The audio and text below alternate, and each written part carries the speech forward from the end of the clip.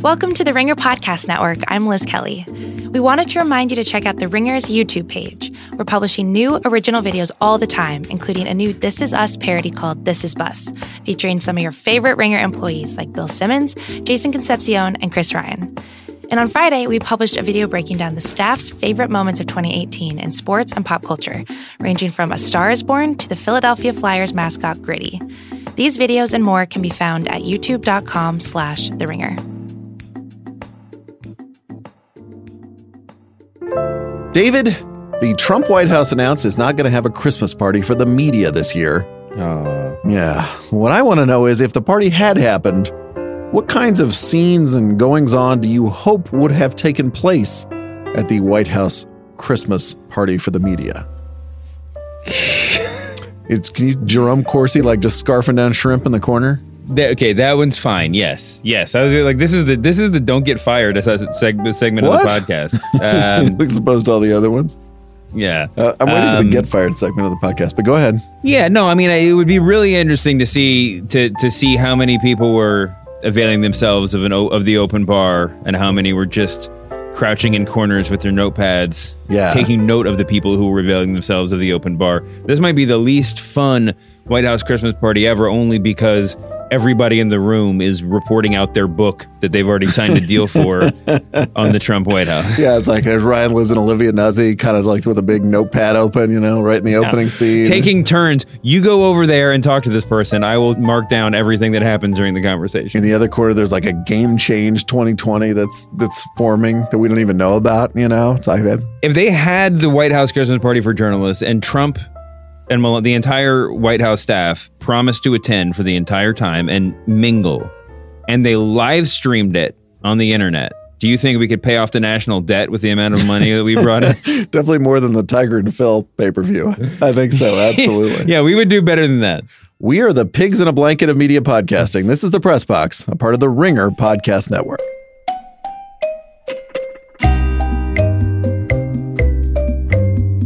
The Press Box is the media podcast where if you work for a national publication, you're not allowed to generate a top 10 list of the stories you wrote.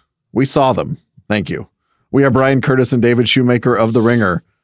3 topics today for you, David. First, we'll recount the recent flap at the New York Times over right-wing extremism and the power of headlines. Second, we'll talk about Trump's new war on Saturday Night Live. And finally, access journalism is defended and then attacked. We look at the unseemly practice of talking to your subjects. Plus, as always, the overworked Twitter joke of the week. But first, David, let's start with right-wing extremism. Last week, the New York Times podcast, The Daily, the upper middle brow pod hosted by Michael Barbaro, published an episode called The Rise of Right-Wing Extremism and How We Missed It. And they were doing that sort of too cute headline thing where you try to make people more interested in a story by using the second person to rope them all in. Sort of like in the vein of Esquire's Women We Love. Remember that one?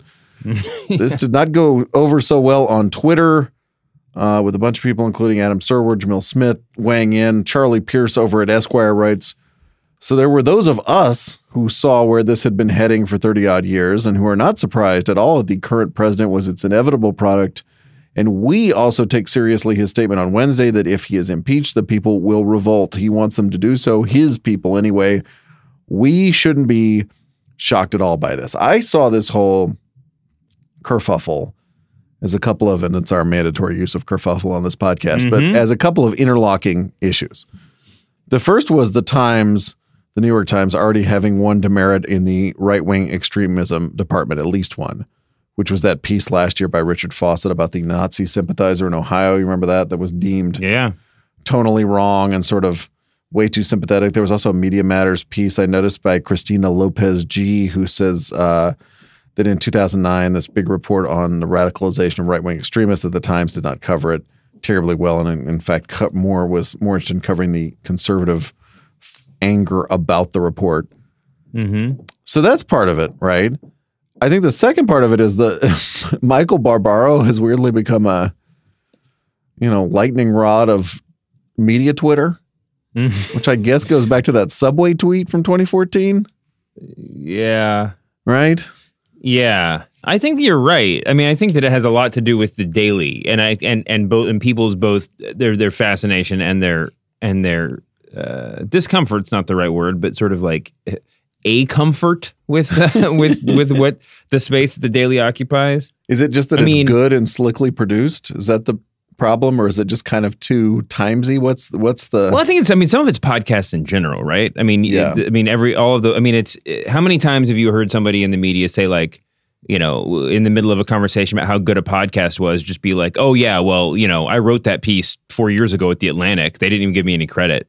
You know, I mean, there's just because like podcasting is a new ground and like by almost, a new media, almost by definition, like, you know, heavily produced journalistic podcasts are going to cover some ground that's been covered before in a sort of like eyes wide open, mouth agape sort of way, right? I mean, that's you're reaching a new audience, and that's sort of the point. Yeah. That said, you know, my longstanding critique of the sort of pinnacles of the form, the prestige stuff. Like, I mean, I think the bad lesson that like Serial season 1 taught the world about podcasting is that what you really need is like 3/4 of a reported piece and an artful shrug to wrap it up. You know, I mean, and even though this episode of The Daily was like a thoroughly reported piece and based on reportage, yeah, it still clings to that artful shrug as a means of expression, right? At the end, it's just sort of like,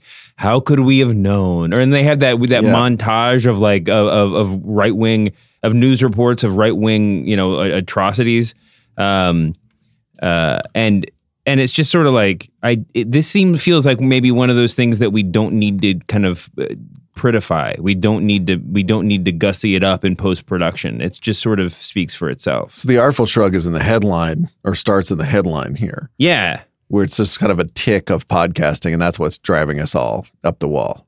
Yeah, absolutely. Yeah, no, I think that's right. And that sort of goes back to that sort of, you know, universal serial NPR voice that everybody but the two of us has apparently adopted on podcasts. We just don't have the skill for it. Otherwise, we would. I think that's absolutely true. And listen, I think that the part of what people, I mean, you hear this every time The Daily comes up. It's this sort of like, there's a great tension between this is the greatest podcast that's ever existed and, well, whatever the flip side of that tension is. It's like, well, here's the way that they're not a good journalistic enterprise. Here's the way that they're not a good a good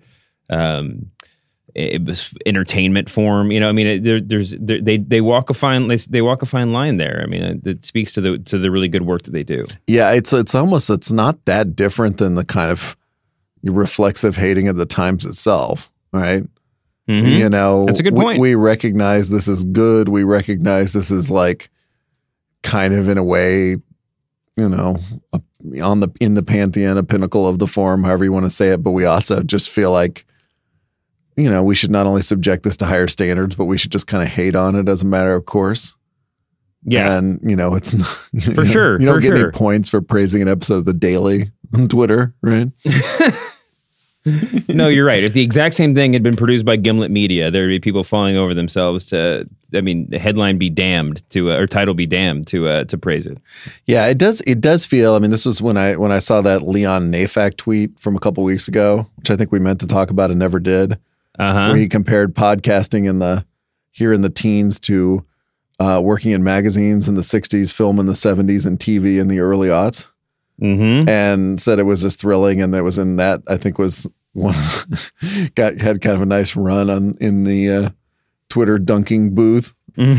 You know, we're just against podcast giddiness. We're against the shrug and the ticks, and we're also just now against giddiness of podcasting. Yeah, that it just feels like that moment is become tiresome, right? As we plan our own narrative podcast that we hope becomes the next Slow Burn or Serial, we are also reflexively against talking about podcasting and using the phrase the next Slow Burn or the next Serial, something like that. Yeah, I think that's probably true. The other thing kind of mixed in all this is a discussion you and I have had a couple times, I feel, which is just the power of headlines in the Twitter era. Yes. And so I listen to this podcast, not somebody who listens to the daily or weekly even, but this actual podcast is not how we, this kind of racialized, gendered we, missed right-wing terrorism. It is very specifically about how U.S. law enforcement missed right-wing terrorism. And it's and they subsequently changed the headline to reflect that. Yeah, and it's based on this, that cover story that Janet Reitman wrote for the Times Magazine last month. Here's a clip just to give people a sense of this, of Reitman talking about what happened after the Oklahoma City bombing in 1995.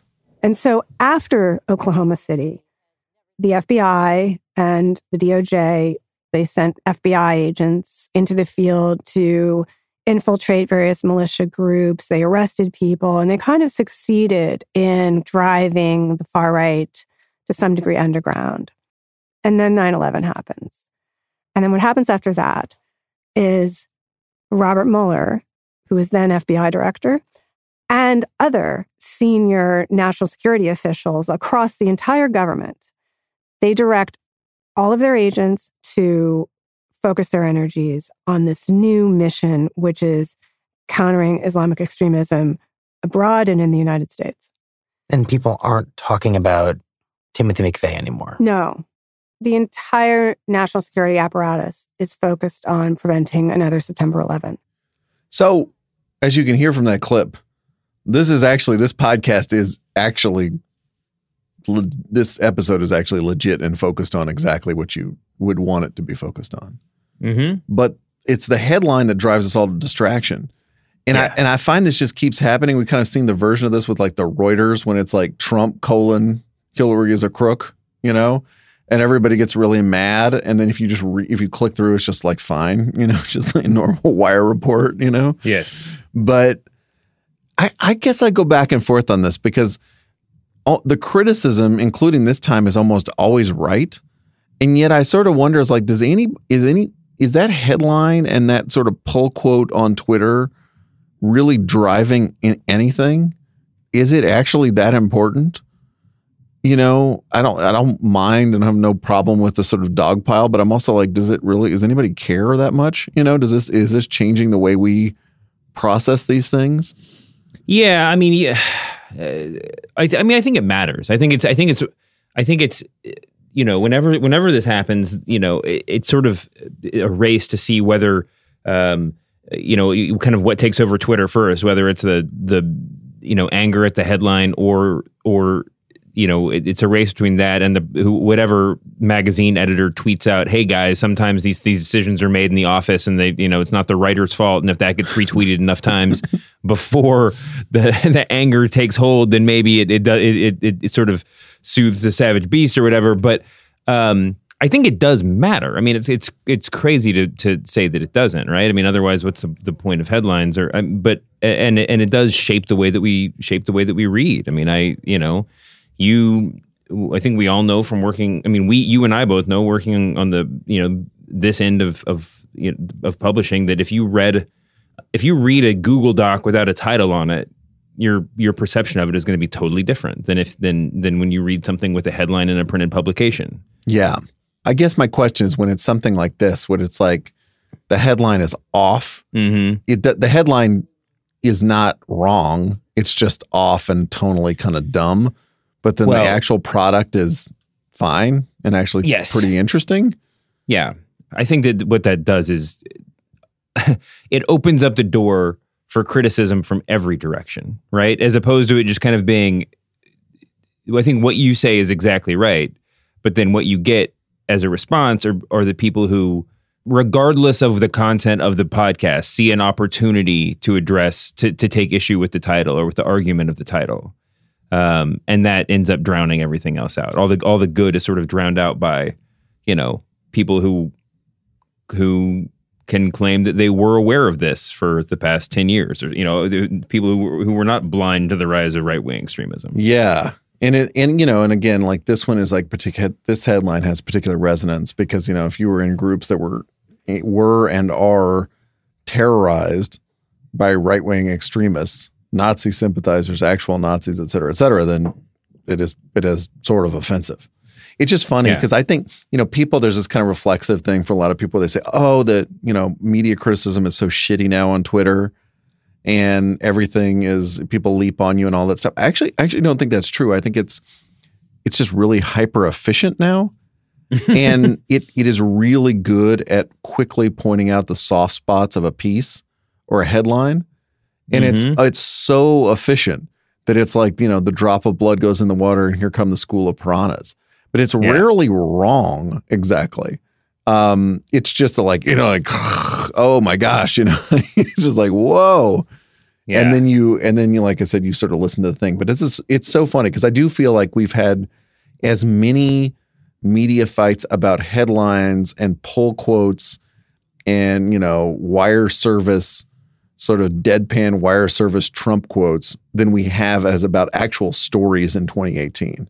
Yeah. Well, those things are easier to, they're more potent when you screen grab those and put them on Twitter. Yeah. I mean, than a paragraph with a highlighted sentence or whatever. Also, by the way, as a press critic, you love a clean hit, a clean hit is better than a complicated hit.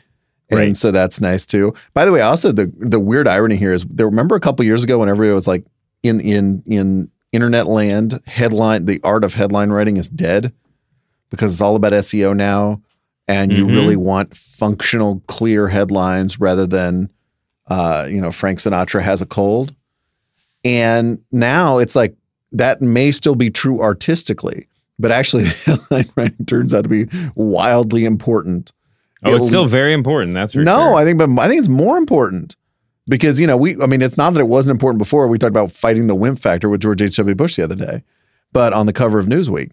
But like now, like that can just get you just murdered on Twitter in this very hyper efficient way. And people aren't wrong. So anyway, that's funny. All right, David, now it's time for the overworked Twitter joke of the week, where we celebrate a gag that was so obvious that all of media Twitter made it at exactly the same time. I did not have a ton of stuff this week. Some stuff. Joaquin Nagel sent us the thing from the other day when Kevin Hart withdrew from the Oscars and a bunch of people tweeted y'all won. And I just feel if I try to explain that joke, I will seem like the squarest person on planet Earth, even more than I already do. So anyway, thank you, Joaquin. Noted. Ditto, David Mulhern sending in the Donald Trump smocking gun tweet from the other day, which accidentally mirrored a bit that Trill Ballins does. Again, I already sound square, so we're good. Thank you. Just the noted and checked off the list. I did want to reach back to this one from November. Did you see Reggie Bush's anti-vaxxer tweet? It's a sentence I thought I'd never say. Reggie Bush's anti-vaxxer curious tweet. He says, I've been reading and watching videos on flu vaccinations and other vaccinations for kids and the dangers of them and the side effects. What do you guys think about this stuff? Are you for it or against it? You do remember, of course, David, when Reggie Bush was a running back at USC, the dumb NCAA scandal that retroactively involved them losing a bunch of wins that they had actually won on the field. Anyway, it was an overworked Twitter joke to say Reggie must have thought USC had to vaccinate the wins, not vacate them. That's thanks to Nicholas Dubon, I believe he nominated himself. But really, an overworked Twitter joke Christmas miracle, David. Brooks Gate. The trade Friday between the Suns, Grizzlies, and what Joe House calls the Wizards fell apart because of a dispute over which player named Brooks had been traded from the Grizzlies to the Suns. As our own Paulo Getty put it, the Suns thought they were getting Dylan Brooks and the Grizzlies thought they were sending Marshawn Brooks. That was a huge moment in Twitter. Keith Olbermann said maybe they meant sports by Brooks. Zach Lowe over at ESPN, our old pal, said if someone on the Wiz or the Grids has a Mel Brooks autographed photo, that could grease the wheels of this trade. It's also a good line. Somebody said the trade was canceled when the Suns found out they were getting Doc Rivers instead of Austin Rivers. That was kind of the second level joke. And our boss, Bill, said, mournfully tweeting the next day, I wasn't online for the whole Brooks jokes things. Please respect me and my family's privacy during these trying times. Thanks to Taha Hasan, Isaac Chips, and Dan Murphy for sending that in. All right, David. Topic number 2. The Sunday morning, Donald Trump was on his Twitter race car to the finish line. By the way, it's been an amazing week for Trump tweets. Still happening as we record this on Tuesday morning. But here he was on Sunday morning. A real scandal is one-sided coverage hour by hour of networks like NBC and Democrat spin machines like Saturday Night Live. It is all nothing less than unfair news coverage and dim commercials. Should be tested in courts, can't be legal, only defame and belittle, ! Collusion? ? Jeffrey St. Clair of Counterpunch tweeted, Will he attack Murphy Brown next? Any opening thoughts on Donald Trump versus Saturday Night Live? Well, on the one hand, I feel like the Murphy Brown thing, the Murphy Brown joke, while funny, undersells what Trump was doing there. You know, I mean, it's one of these, we go through these, Trump tirades all the time. At some point, you kind of have to take him at his word if you want to have a discussion about it, right? So, Yeah. I mean, he's talking about, Collusion. But on Between the writers other of Saturday hand, Night Live. yeah. So I mean, the Murphy Brown thing, this is way worse than saying like, there's SNL is setting a bad example for our kids. Yeah. But on the other hand, I'm not sure that you could really, land a neater jab to Trump's chin than to just compare him to Dan Quayle. I mean, I'm sure that probably has a lot of relevance a lot of resonance for him. But who knows if he would have, if he was aware that he even did anything questionable. I mean, it's just so wild. It's just so wild. I mean, that you would, you have to now give an entirely new reading to everything he's ever said or written about collusion, because this is like the proof you were looking for that he doesn't understand what the word means. Well, that's his best rhetorical gambit, right? It's just to sort of use collusion, which is being investigated between the Trump campaign and the Russians, and use it in the context of Saturday Night Live and Chuck Schumer. I mean, I don't know who is colluding with whom, right? But just to devalue the words so much and make them into, it's like, I mean, that's like such a Trump thing, right? It's like, who colludes? What about that Saturday Night Live? It's like, no, we're talking about undermining the American electoral system here. Not like, I didn't like this sketch. But yeah, then you use the C word and that sort of becomes a thing. Also, just like if, the other Trump tactic this is clearly a part of is something bad is happening for me, which in this case is Michael Cohen, Michael Flynn today as we record this, et cetera, et cetera. And so I'm going to just attack something and try to bring somebody else into this arena to distract people as much as possible.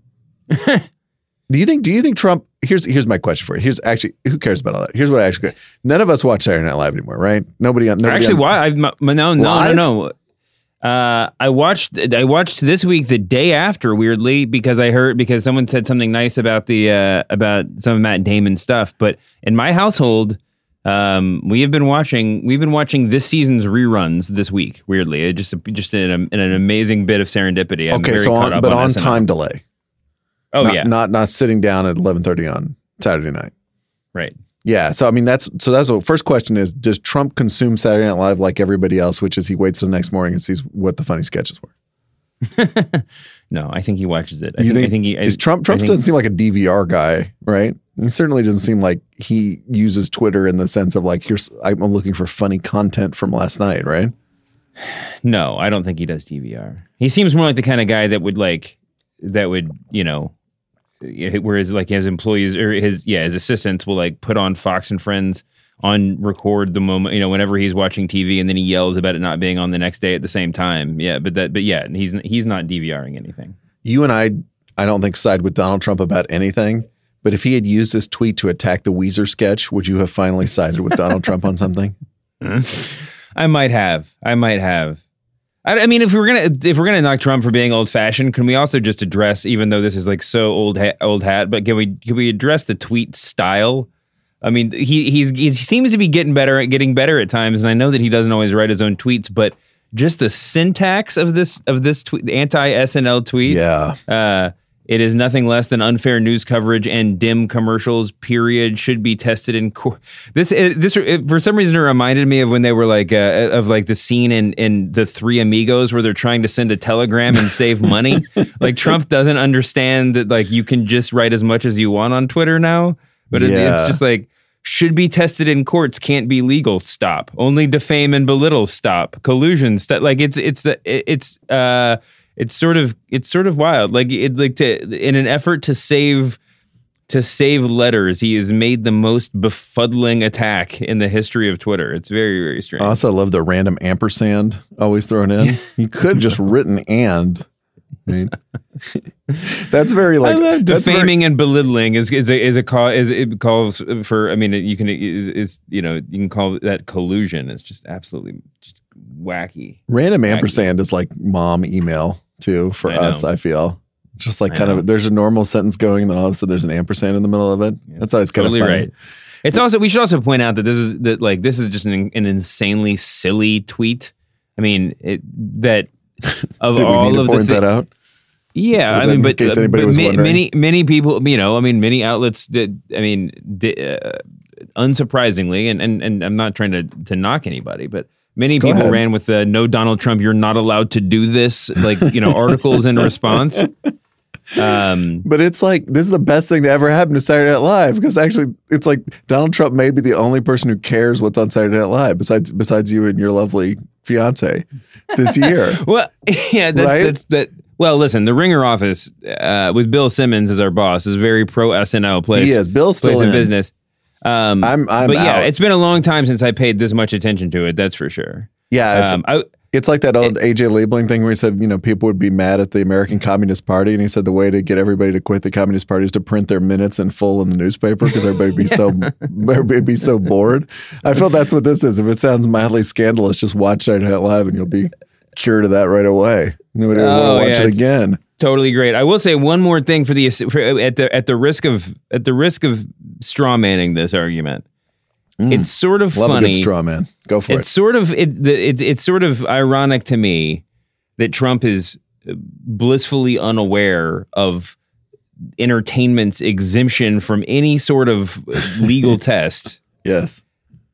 That's the argument used over and over again to defend Fox News, the only channel he likes watching, right? Where they say, whenever anybody goes after Hannity, it's, oh, no, he's not news. He's entertainment. The news happens until 8:00. And then we go to the entertainment segment of the channel. Yeah. That defense is just always at the ready for anybody that wants to defend that channel against their wilder excesses. And that's just you would think that Trump would have caught that headline, that line of argument, on Breitbart at some point, but I guess not. Yeah, was this Donald Trump has been the subject of parody sketches for his entire campaign and presidency.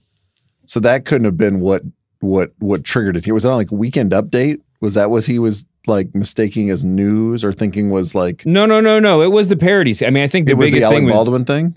It was the "It's a Wonderful Life" that posited he had never become president, and I think that there was just it really was just a one hit after another. Like every joke you could make at the expense of Trump and his administration, and under the guise of Christmas and referencing a classic movie, and the implication being that the entire viewing public would be happy if Trump had never been president, coupled with all the things that are obviously going on behind the scenes that are driving him to tweet at this pace. I just don't think. I just think he took exception, to put it kindly. Just by the way, think of that. And It's a Wonderful Life sketch. Oh my God. It's like the bottom of the barrel of comedy. It's a Wonderful Life. Yeah. Dude, that's just that's not fresh, That's not cutting edge. That is the comedy drawer of 1985 that just got emptied out. Again, I didn't watch it, so it was funny. By the way, I was thinking of this. If Trump wanted the truly creative attack on SNL, if he wanted to attack it in the Dan Quayle Murphy Brown way, what would he do? Like this, driving cat, this cat who drives a car is setting a bad example for America's motorists. This lawyer who defends you in court, you really should get better representation than this unfrozen lawyer that was dug up in the Arctic Circle. Sorry, these are a little dated too. Yeah, it has been a while since you watched it. Go back to the Phil Hartman era. I'm trying to think what else. What is a good one? This samurai shouldn't be cutting things. It's very dangerous. Is that yeah, we're going with cheeseburger. Yeah, there you go. You shouldn't eat that many cheeseburgers. I don't think that would be Donald Trump's particular attack. These two Teutonic, Supermen are probably not a good way to work out. You should have a safer kind of Pilates workout. All right. I think we're good all there. All right, David, topic number 3, access journalism.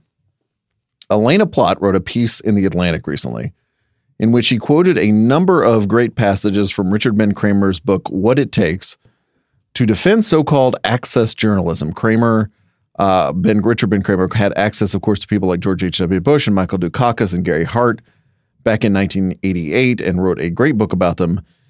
Therefore, Plott argued maybe access journalism is not so bad after all. And then Libby Watson wrote a big repost over at Splinter.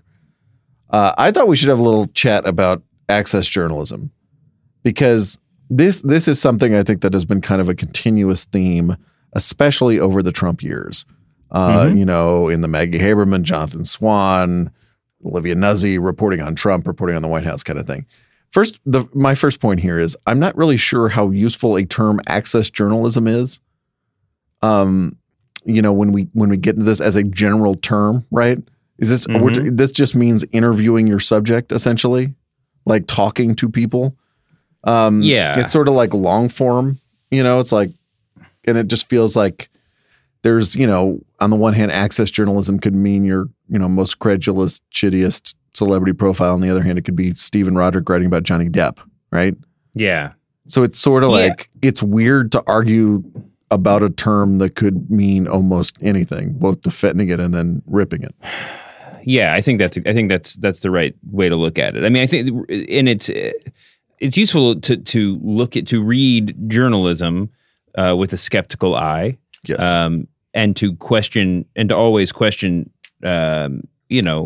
what potential trade-offs there may have been. Never assume that if you don't. But I think that at its worst, when people talk about access journalism, we see it. I feel like more frequently in the sports world, where you get a big profile with a major athlete, and there's a clear. There's the terms are set in advance, right? There's some sort of implicit trade-off. Mm-hmm. And there's a difference between that and, having a good text message relationship with someone with a, well seated in the White House. There's always going to be people that, everybody has sources, right? So just having a source doesn't mean that you're doing journalism the wrong way. Just having someone on speed dial doesn't mean you're doing journalism the wrong way. But probably no, I don't think so. But that would not be. But if you're making concessions, that are, if every interview is based on some implicit concession, then it's a problem. Yeah, it's like, I think when I read Watson's thing, like the kind of access journalism she's talking about is shitty access journalism, right? Mm-hmm. That's why starting with this defense of the term of this kind of nebulous term, that Plott did in The Atlantic is just so weird to me because I don't know what that means, and you're kind of defending everything. First of all, it's a little weird to write about this about What It Takes, which is a fantastic book. Right. And that Cramer was, had all this time to write, in fact, published 4 years after that election was over. Mm-hmm. And he's, those portraits I think were probably mostly liked by the participants, but they were big, thorny, warts and all portraits that showed those guys and how they, made decisions and how they came to be and all that kind of stuff. And written in this kind of really interesting style and everything. So it's just weird to say like Richard Ben Cramer wrote a good book and interviewed the presidential candidates. Therefore, therefore this may be a good thing after all. Well, of course it is, right? It's like saying, Gay Talese wrote a good profile, so maybe long form journalism is good. I did think when you say having things on speed dial and the implicit compromises, I just think it's so interesting because all those things happen, I'm sure, a billion times a day in journalism. But I think that people often don't quite understand how they happen. And they often assume they're happening. Like, they're just like, they read a New York Times piece or a piece in the Washington Post or in Axios or Politico, and they find it wanting. And they just start imputing bad motives or trade-offs that happened.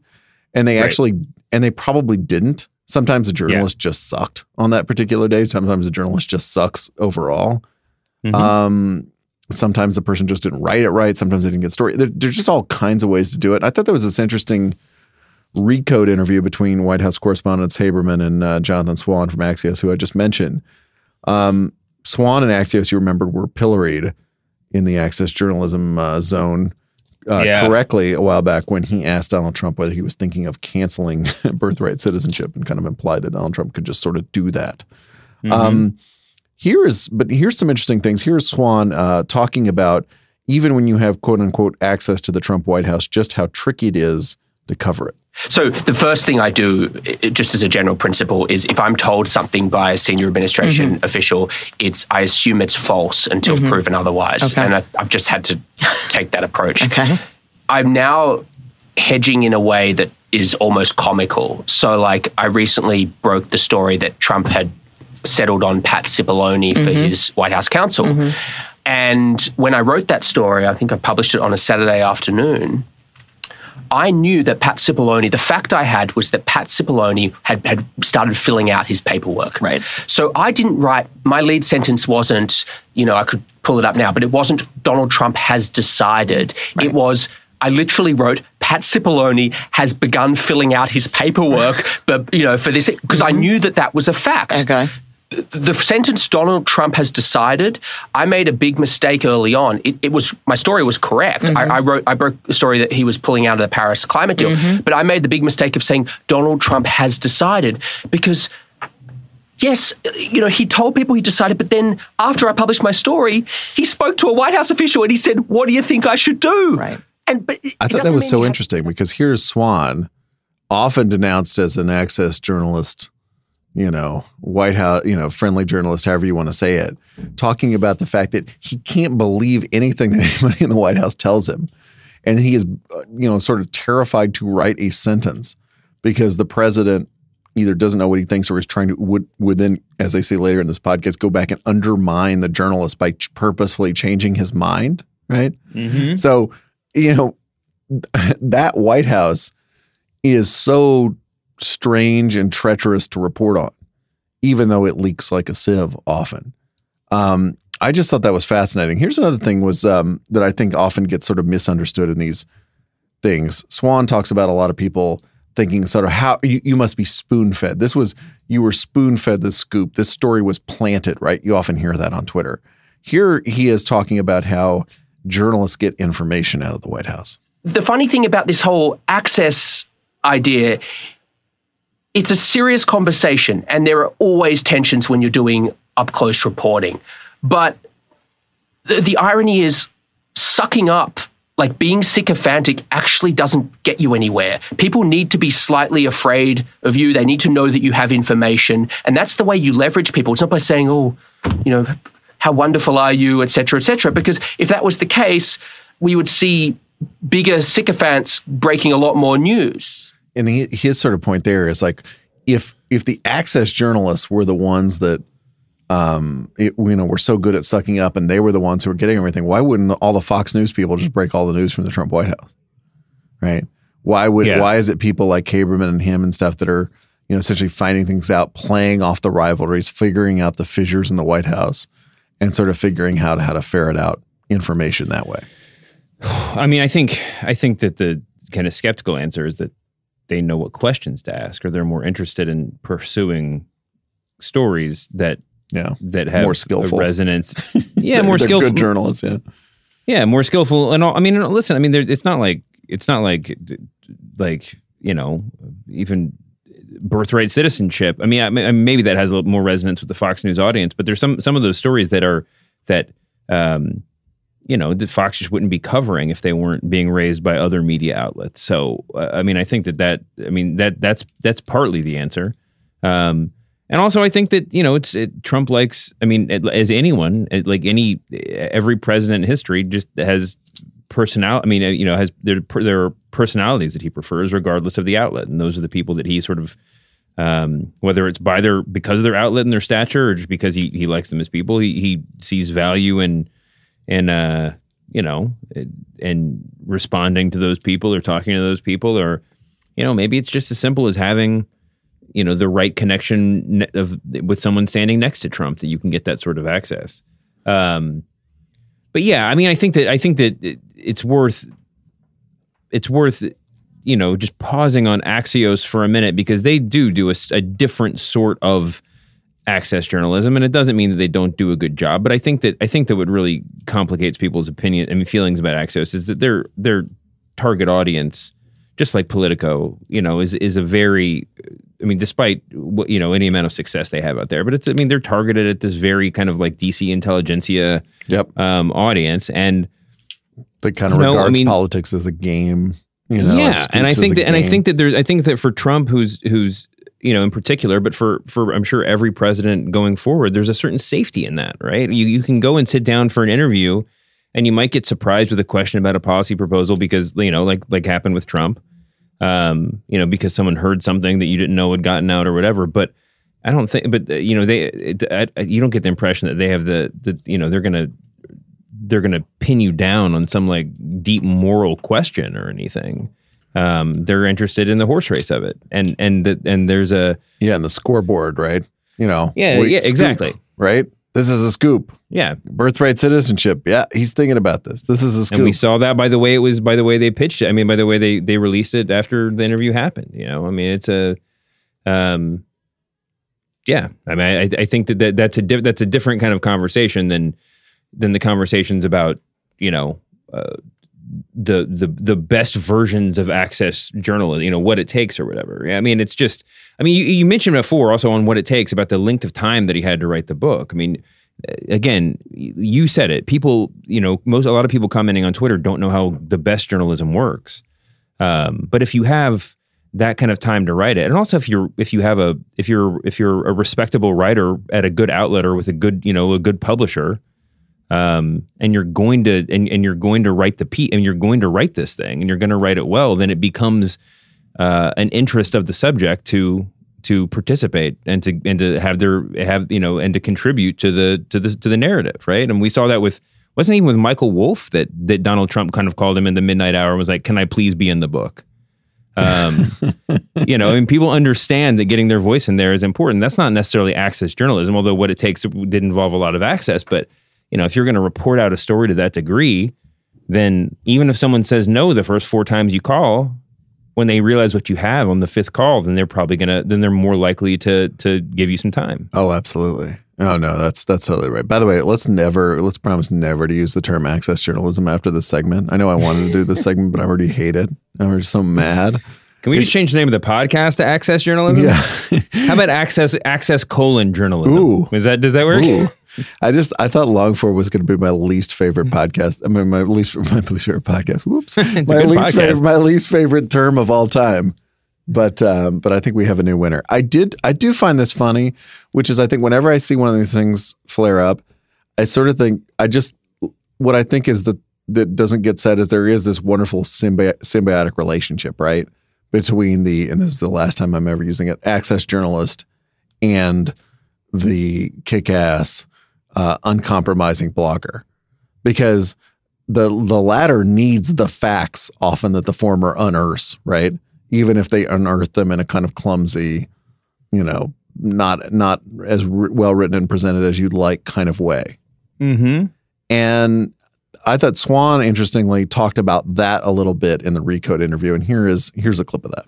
I think a lot of the criticism is phony, and some of the people who've criticized me, some of the publications who've tried to suggest that my work is devoid of public value, they're quite insistent on aggregating my reporting when it's negative. I reported recently that Trump wants to cut off funding to Puerto Rico, and 2 of the publications that wrote that I'm this worthless hack, aggregated it. So that's fine. Like, I don't really I read all the criticism. Like I take it. Yeah, I do. I read it all. And I think you have to. And by the way, it's good. It keeps you humble, and it's good to get your head kicked in every now and again. It's good to get your teeth kicked in. And yeah, I screw up all the time. I try not to. I love that though, but he is right about this narrow thing, which is I have seen many a journalist like him denounced as completely worthless, and then they break a scoop that makes Trump look bad, and then it just goes right into the aggregation. Well, he must have stumbled into this one. It's like, no, he probably realized that was a scoop too. He probably he probably sense that was news and understood why Trump threatening to cut off funding to Puerto Rico was news. Just like the birthright citizenship thing the other way. It's funny, but I thought that was a decent point. By the way, I looked up, Maureen Dowd reviewed What It Takes when it came out. It's it's in the Washington Monthly of all places. And it was a fascinating review because at the time she had been up to, I believe that point, she had been the White House correspondent for the Times covering George W. Bush's White House, George H.W. Bush's White House.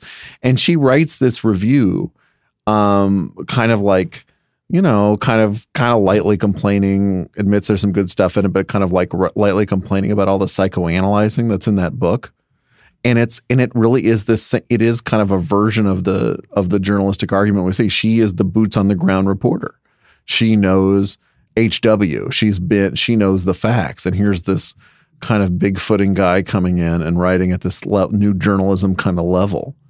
And then, of course, the irony is that Maureen Dowd would then shortly after that become a columnist at the New York Times and psychoanalyze with the best of them, often in high style.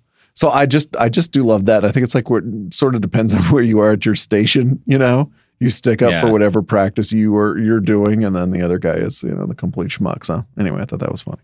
Yeah, I think so too. I mean, I think at the end of the day, you can defend access journalism all you want. You can defend anything. No, don't say it again. You said it again. Oh, sorry. Well, the point is you can defend anything that you want as long as you just define it the way you want to define it. We've all learned a lot from our president in this era. Just change the definitions of things. Just keep using collusion the wrong journalistic way. Collusion, David. All right. That's the press box for this week. Thanks to Jim Cunningham, our producer, Chris Almeida with research. He is David Shoemaker. I'm Brian Curtis. We're back next week on Christmas Day, December 25th. Then we're off the 1st of January. So we'll see you then, and then back again in the new year with more hot takes on the media. See you, David. See you later, Brian.